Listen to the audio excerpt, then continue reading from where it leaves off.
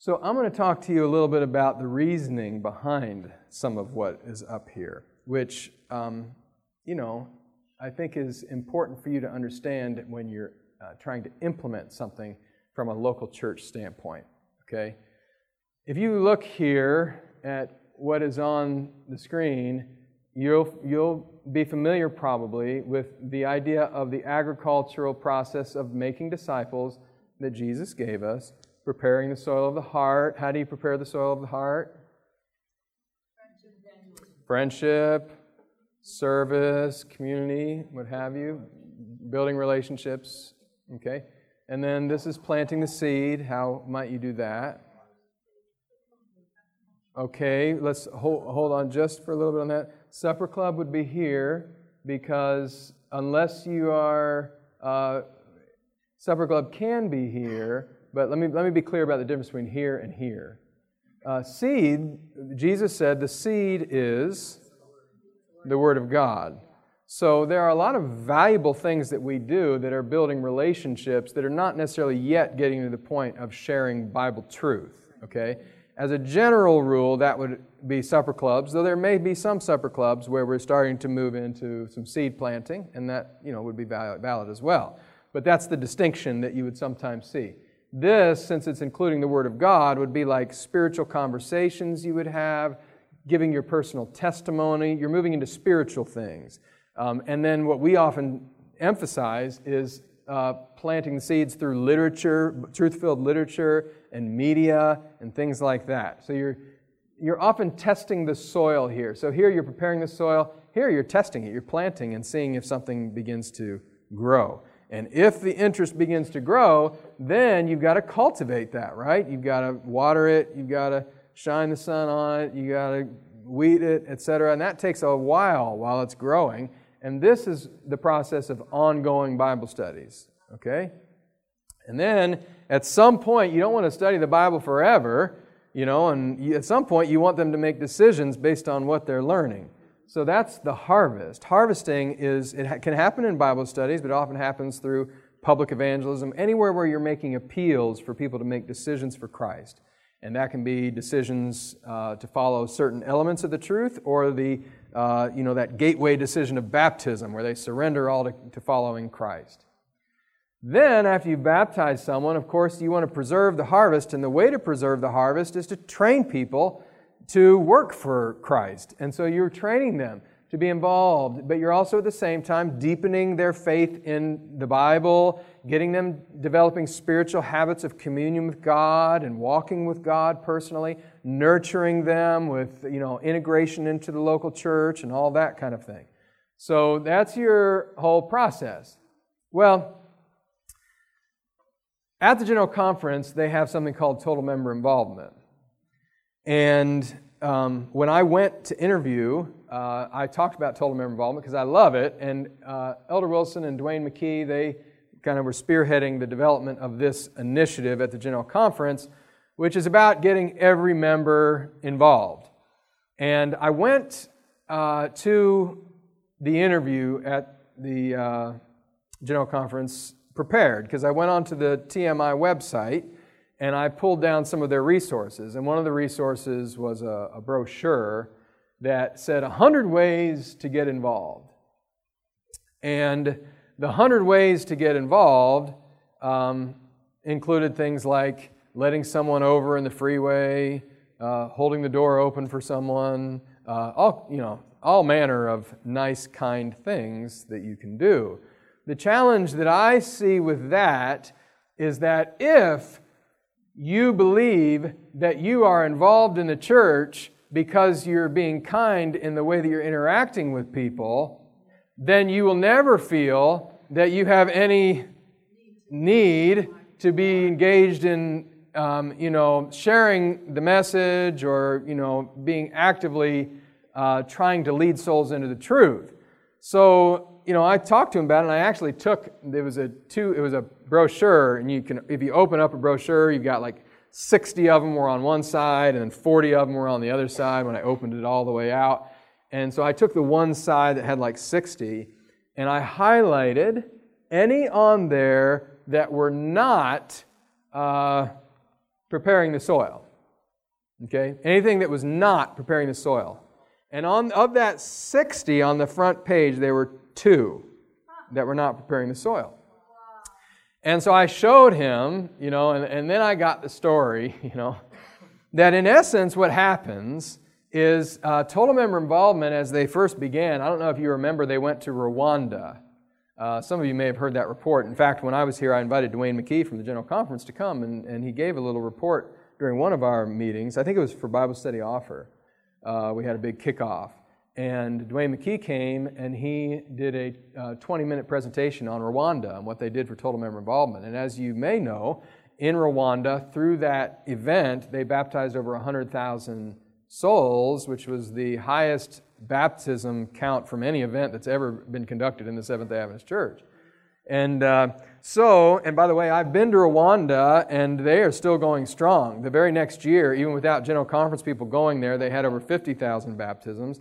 And when we talked to them about what they're doing with those baptisms and what their retention is, it was very strong. I mean, very strong. So, while you might sometimes worry that those are all gone 6 months later, that wasn't the case there. Rwanda doing very well, beautiful country. Now, which is good after all they went through in Rwanda. Now, when TMI started there, and you had different people from the General Conference going and preaching meetings and what have you, there were some who began to say TMI is just about public evangelism. It's not really total member involvement, it's just about public evangelism. So kind of the response to that was to start creating things like this brochure that made it kind of flip side of you can just hold the door open for somebody or do something, whatever, and that's being involved too. I felt, as I was speaking with them, that they needed a clear way of expressing what is needed for a local church to be actually growing versus just being involved. Because you can be involved, and I made the point on Sabbath morning, I'll share it again, that Personal Ministries Department, the whole purpose of the Personal Ministries Department is to involve every member, enlist all members and children. I love the word enlist. I mean, that's a pretty strong word. I'm going to sign you up in some form of personal outreach or missionary service. So that's been in the church manual for a long time. So the whole TMI initiative and everything, it's just a little secret for you, the job of the Personal Ministry Department. Always has been. And so I always ask the question, if every member was involved, would the church grow? And of course, as I sat there during Sabbath school, I got that resounding yes, and I gave them my response, which is, well, that depends. That depends. Because the process requires everything. Preparing the soil, planting the word, cultivating the interest, harvesting decisions, and then preserving and training. And I've mentioned how all these, you could be strong or weak in every area, and you need to be working on all areas.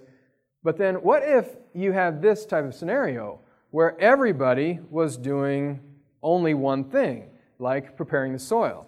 By the way, preparing the soil is kind of the emphasis of some of our greatest organizations like ADRA and Adventist Community Services. All our health ministry, while it has an element of planting, it is primarily preparing the soil. Ellen White describes it that way. She says it's an entering wedge, preparing the way for other truths to be received into the heart. So this would not cause the church to grow even if everybody was doing it. To me, this is the bigger problem than total member involvement. You see, and I guess that is what I'm trying to get at underneath it all. Here in the North American Division, there's a great initiative, Compassion 10,000 or something like that. And the initiative is all about trying to get Seventh-day Adventists to recognize the need for compassionate service. And I, for one, think it is a pretty spot-on need. Like, we have a problem with some of the way we look at this type of service in the church, in that we have like a particular department or like community service center. And, 3 ladies who have been working in the community service center for, 65 years are still running the thing, They have to ask the deacon to occasionally help them fix the leak on the roof. You know what I'm saying? You got these saints who have been working this, but the younger generation is not feeling it. And not just the younger generation, but the entire church. I mean, it's not something that we have always looked at as a church-wide thing. But as long as the church is doing something, then we feel we've got that phase covered.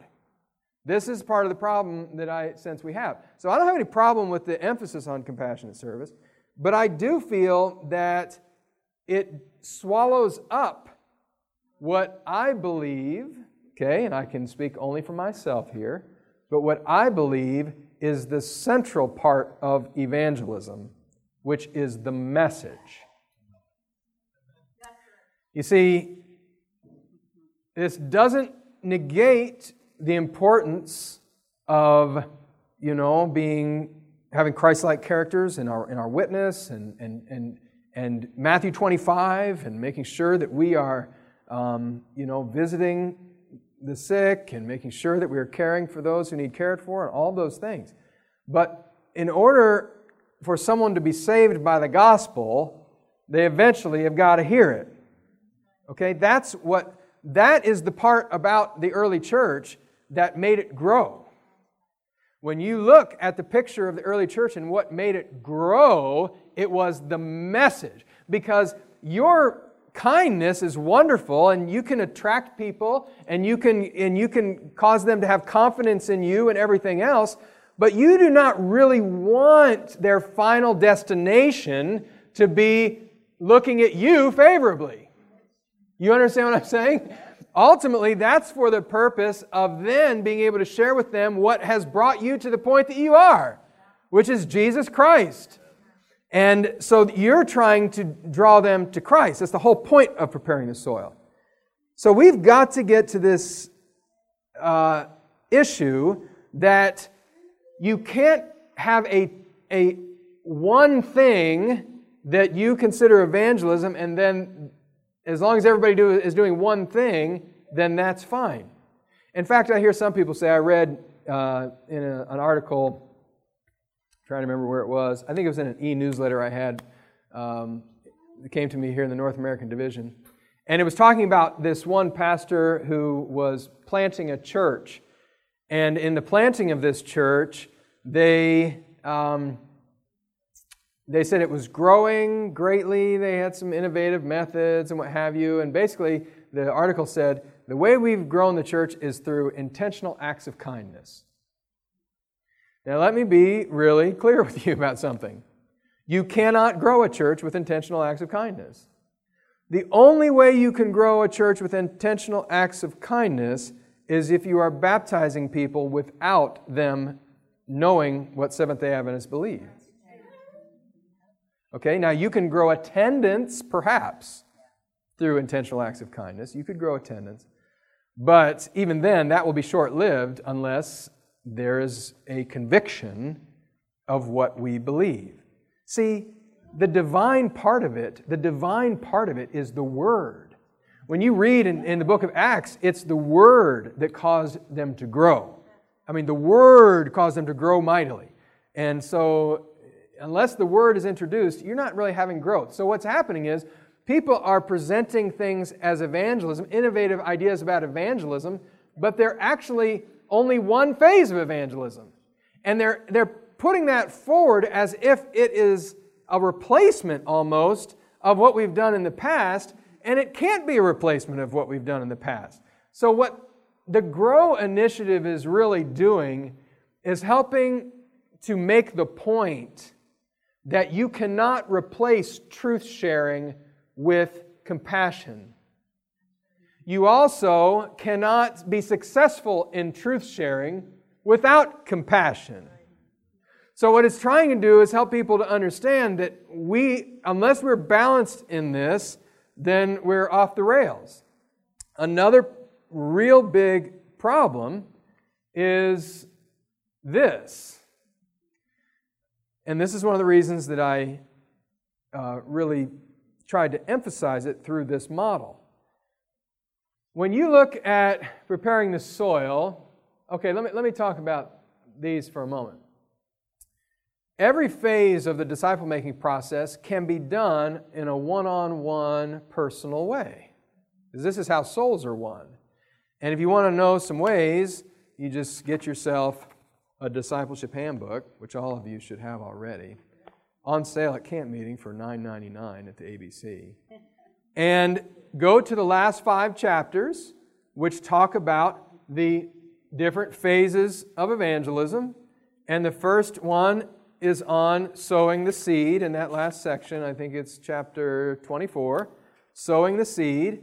And at the end of the chapter, it gives practical ways to sow the seed of truth. Share something God has done in your life, either in the past or the present. Tell the story of how you came to know Christ and became a Seventh-day Adventist. Offer to pray with someone. Share Bible promises when you know someone is facing a difficult situation. Distribute small sharing tracts, etc., by leaving them places, handing them to strangers, etc. I read Sowing the Seed, but I meant to read Preparing the Soil.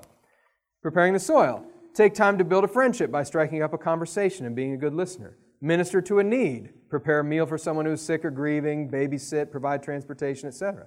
Give a gift that would be meaningful. Do an activity together of a particular interest to your friend. Go out to a restaurant together, invite your friend home for a meal. Take time to help someone with a project, home repair, gardening, craft project, car repair.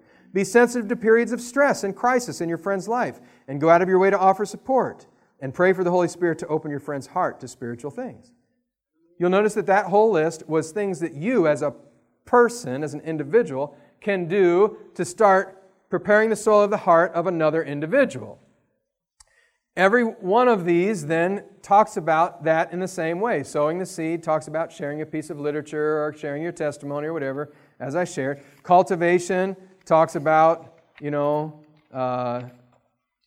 giving a Bible study, inviting someone to an evangelistic series, inviting them to watch evangelistic videos, bringing them to Sabbath school or church or prayer meeting. I like this one. Invite someone to your local conference camp meeting. Do you know that when I was studying the Bible with my little brother,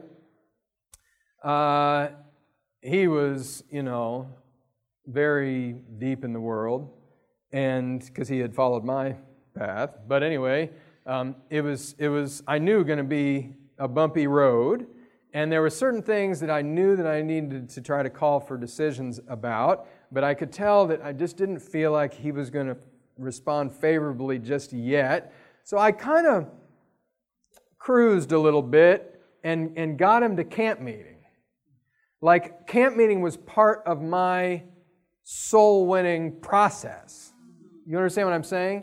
I utilized it to bring about a spiritual conviction and that sort of thing. And sure enough, he came, he sat through some messages, and I would talk to him, and he looked like deer in the headlights. I can't believe it, And when we went home, I didn't even have to make an appeal, and he was already making the changes that I wanted him to make, that I knew that he needed to make.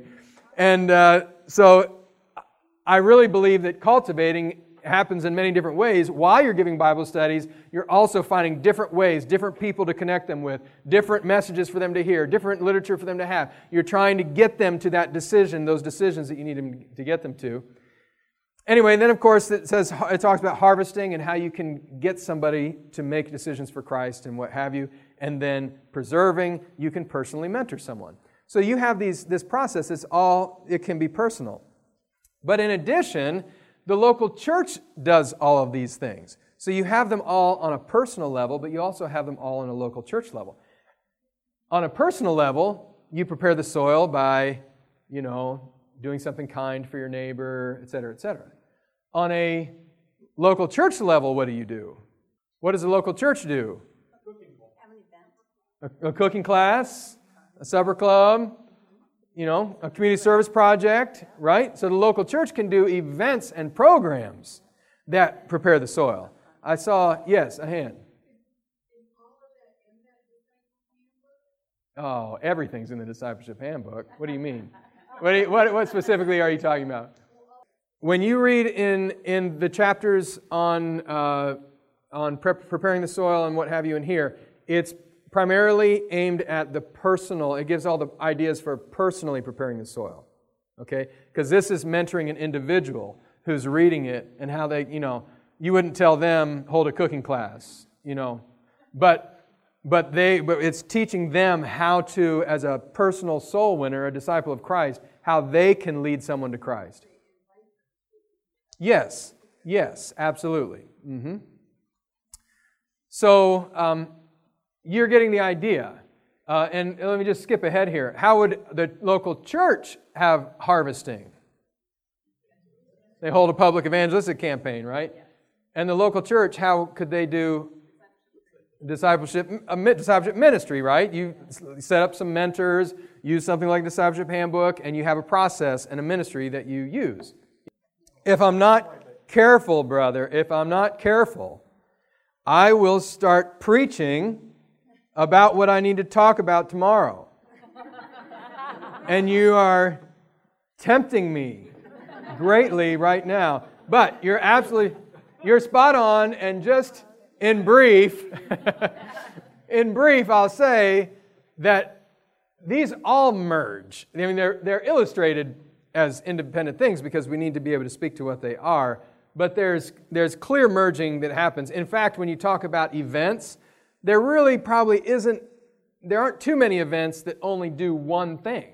Like if you have a public evangelistic meeting, you want that to reap decisions, but you're also, for many people, it's the first time they've ever heard certain things, so you're planting and cultivating. Many of them don't make decisions during the meeting, and they don't make decisions till later. You're also building relationships because it's a long-term type of thing. But what we do is we try to emphasize what is the purpose of the particular thing, or what is the central focus of it. But there's a lot of merging that happens.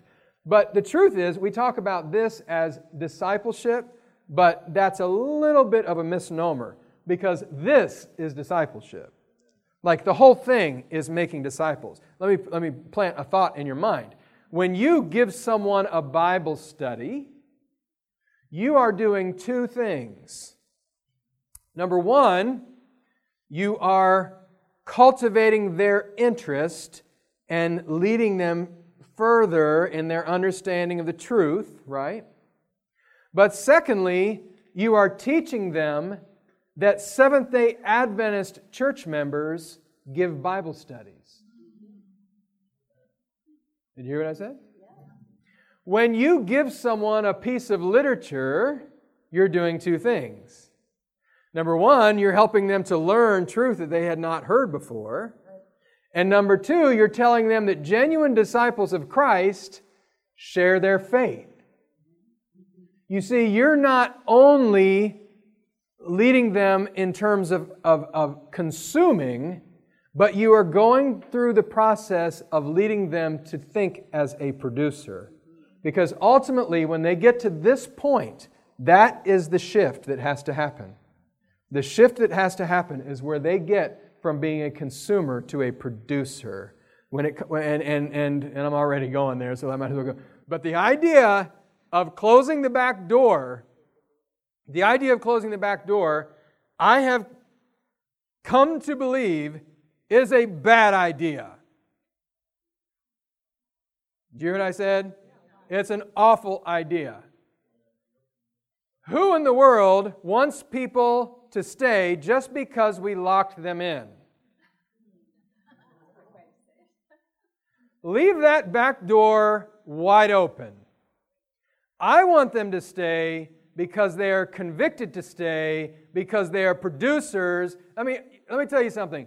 Not too long ago, I went and did a thing over in where I went, Taiwan, on discipleship. And I did this series, this 3-day thing on discipleship. And on my way, I'm thinking to myself on my way, and I thought, what is the church currently doing to retain me? Because the title of the thing was Retention and Reclamation. I'm on a committee at the General Conference, Nurture and Retention Committee. And I thought, what is the church doing to retain me? And you know what I came up with? Nothing. You know what else? I'm totally fine with it. Because you know why? I'm not going anywhere. You know why I'm not going anywhere? Because I've already wrestled with the truth. I've wrestled with the Lord. I have taught the truth. I've led people into it. I'm persuaded. You understand what I'm saying? I'm invested and I am fully convinced. What we need when we're talking about discipleship is not, if we focus on retention, like we need to retain them, then our focus is on holding their hand, making sure we don't offend them, making sure we multiply friends for them and affirm them and rub their shoulders. But at the end of the day, none of us is going to keep anyone in the church. It's their conviction from their experience with God and from, I'm not telling you because it's all in here, make friends, integrate, spiritual habits, all that. It's all in here. But at the end of the day, it's when they change from being a consumer to being a producer that they are staying. And brothers and sisters, this whole process of making disciples is about that exact thing. And if you look at the life of Jesus with the disciples, that's exactly what was happening. The disciples learned to pray by watching Jesus pray. They learned to teach by watching Jesus teach. They learned everything they learned from watching Jesus. And do you know what Jesus was doing all the time? He was winning souls. Jesus said that every disciple who is perfectly trained will be like his teacher. So what was the teacher's job? What was he doing all the time as they followed him around? He was sharing the truth. He was mingling with people in order to win their hearts and to share the gospel and to win them to Christ and to reconcile them to God. I mean, that's his whole purpose. And as disciples of Christ, that is our purpose. And this is where, I'm going to circle back here, these two things become a challenge. Because whereas you do a lot of corporate things to prepare the soil, cooking schools, community service, whatever, corporate things to harvest, public evangelistic meetings or Bible seminars, corporate things here, you create a discipleship ministry and what have you. There's not a lot of corporate that happens to share literature, for instance. I mean, you can have the occasional outreach day or whatever, but the basis of literature is to share literature like the leaves of autumn. And how does that happen and where does that happen? That happens by individual church members. Okay? That's just how it happens. And there's not a lot of corporate stuff that goes on to cultivate interest. That's Bible studies. You can create a Bible study, and I believe, and what we usually talk about when we talk about it corporately, is creating a Bible school, like Bible study offer, and recruiting and training leaders and all that kind of thing. But at the end of the day, it's not done in a group program. It's done individually. It's not even done usually in a class. So this is why these tend to be such a missing link in the church. And people will get involved in the church as long as they're involved in corporate ministry. You know why corporate ministry is easier? Because it has a start date and an end date. Like even when you get involved in public evangelism, tell me the truth, you get all these people who are signed up to be part of the team, right? You're the greeters, you're the registration, you're the whatever, and then at the end, everybody's getting a little weary, and you get to the last night, and whoa, okay, and then the next week, everybody's like, okay, how many are we going to baptize or whatever? But there's not oftentimes, there's a sense in their mind that once that is over, my job in that is over. And their job may be over, but the point is, if that's all that they are doing, it's very convenient, It's easy to do it because it's part of a little box, a corporate box that we do. the health things. It's oftentimes an event that we do, and people get involved in it, and there's a lot of prep, there's a lot of afterward. I'm not minimizing it in any way, but I'm just saying it's the corporate things that the church tends to lean more toward. And what's missing in the church is personal ministries. But this idea of personal ministries being a problem, let me tell you how big of a problem it is. Like to me, and I may be biased, but to me, personal ministries is the heart of the church. Like when we talk about finishing the work, it will not be finished by the ministry. It will be finished by ministers and church officers joining with the vast body of church members being involved in sharing the truth. That's how the work gets finished. In fact, if I wanted to wax eloquent, I would talk to you about the whole purpose for Bible studies in the Seventh-day Adventist Church and how God showed Ellen White in vision that there would be hundreds and thousands of Seventh-day Adventists going and sharing the Bible, and she saw it in vision to be a great reformation, right? What does that look like? You know what it looks like? It looks like the early church. Because when you read in Acts chapter 8, it says that right after the stoning of Stephen, there was a great persecution, and everybody was scattered except the apostles. The apostles were still in Jerusalem. So the church members were scattered. Do you know what they did? You just keep reading, and it says they went everywhere preaching the word.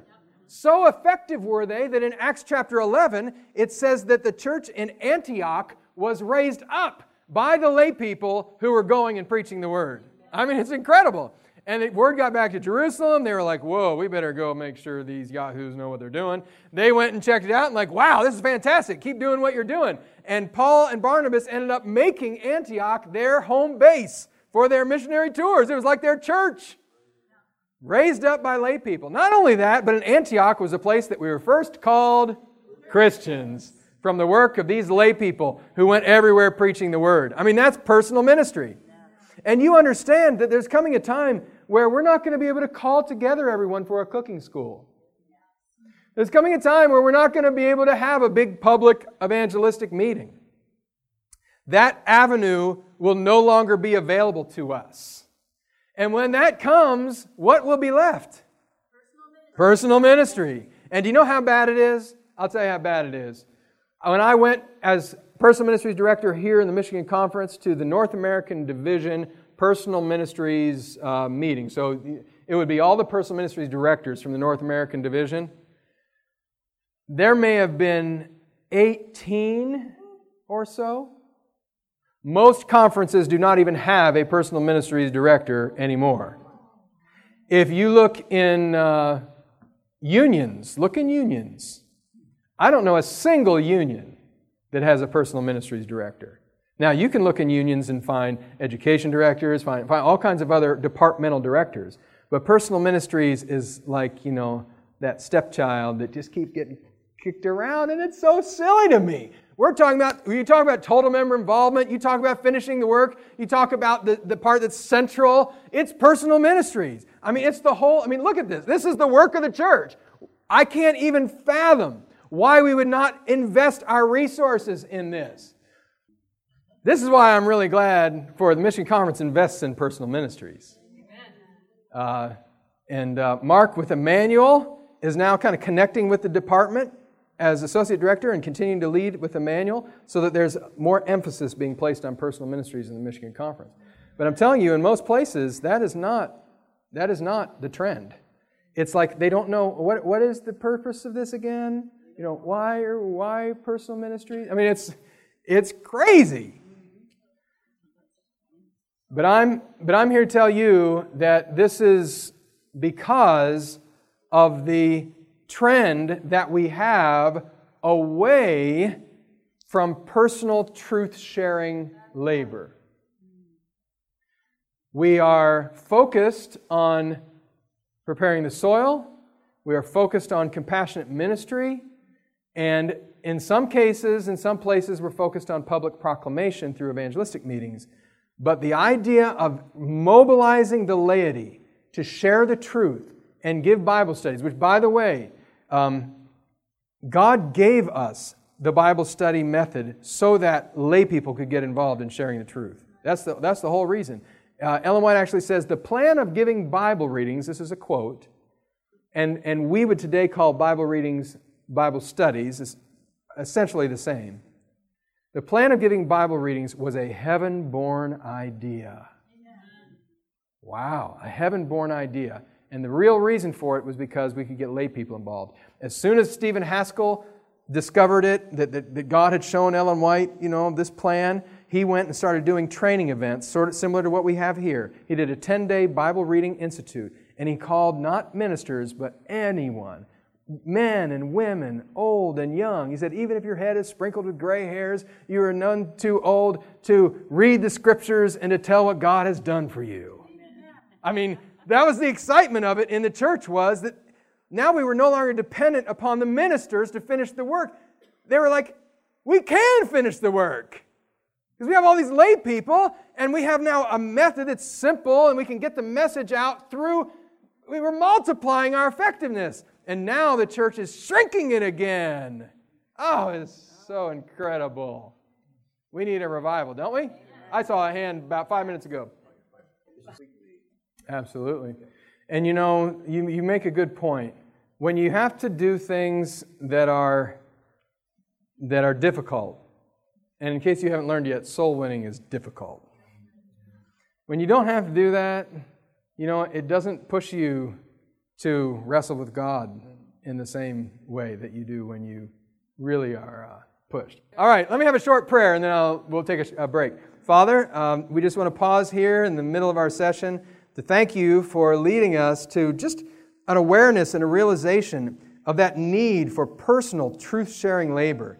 Every one of us as disciples of Christ needs to feel that calling on ourselves, and we need to be able to articulate that to our churches. So bless us and give us help from heaven. We pray in Jesus' name, amen. This media was brought to you by Audioverse, a website dedicated to spreading God's Word through free sermon audio and much more. If you would like to know more about Audioverse, or if you would like to listen to more sermons, please visit www.audioverse.org.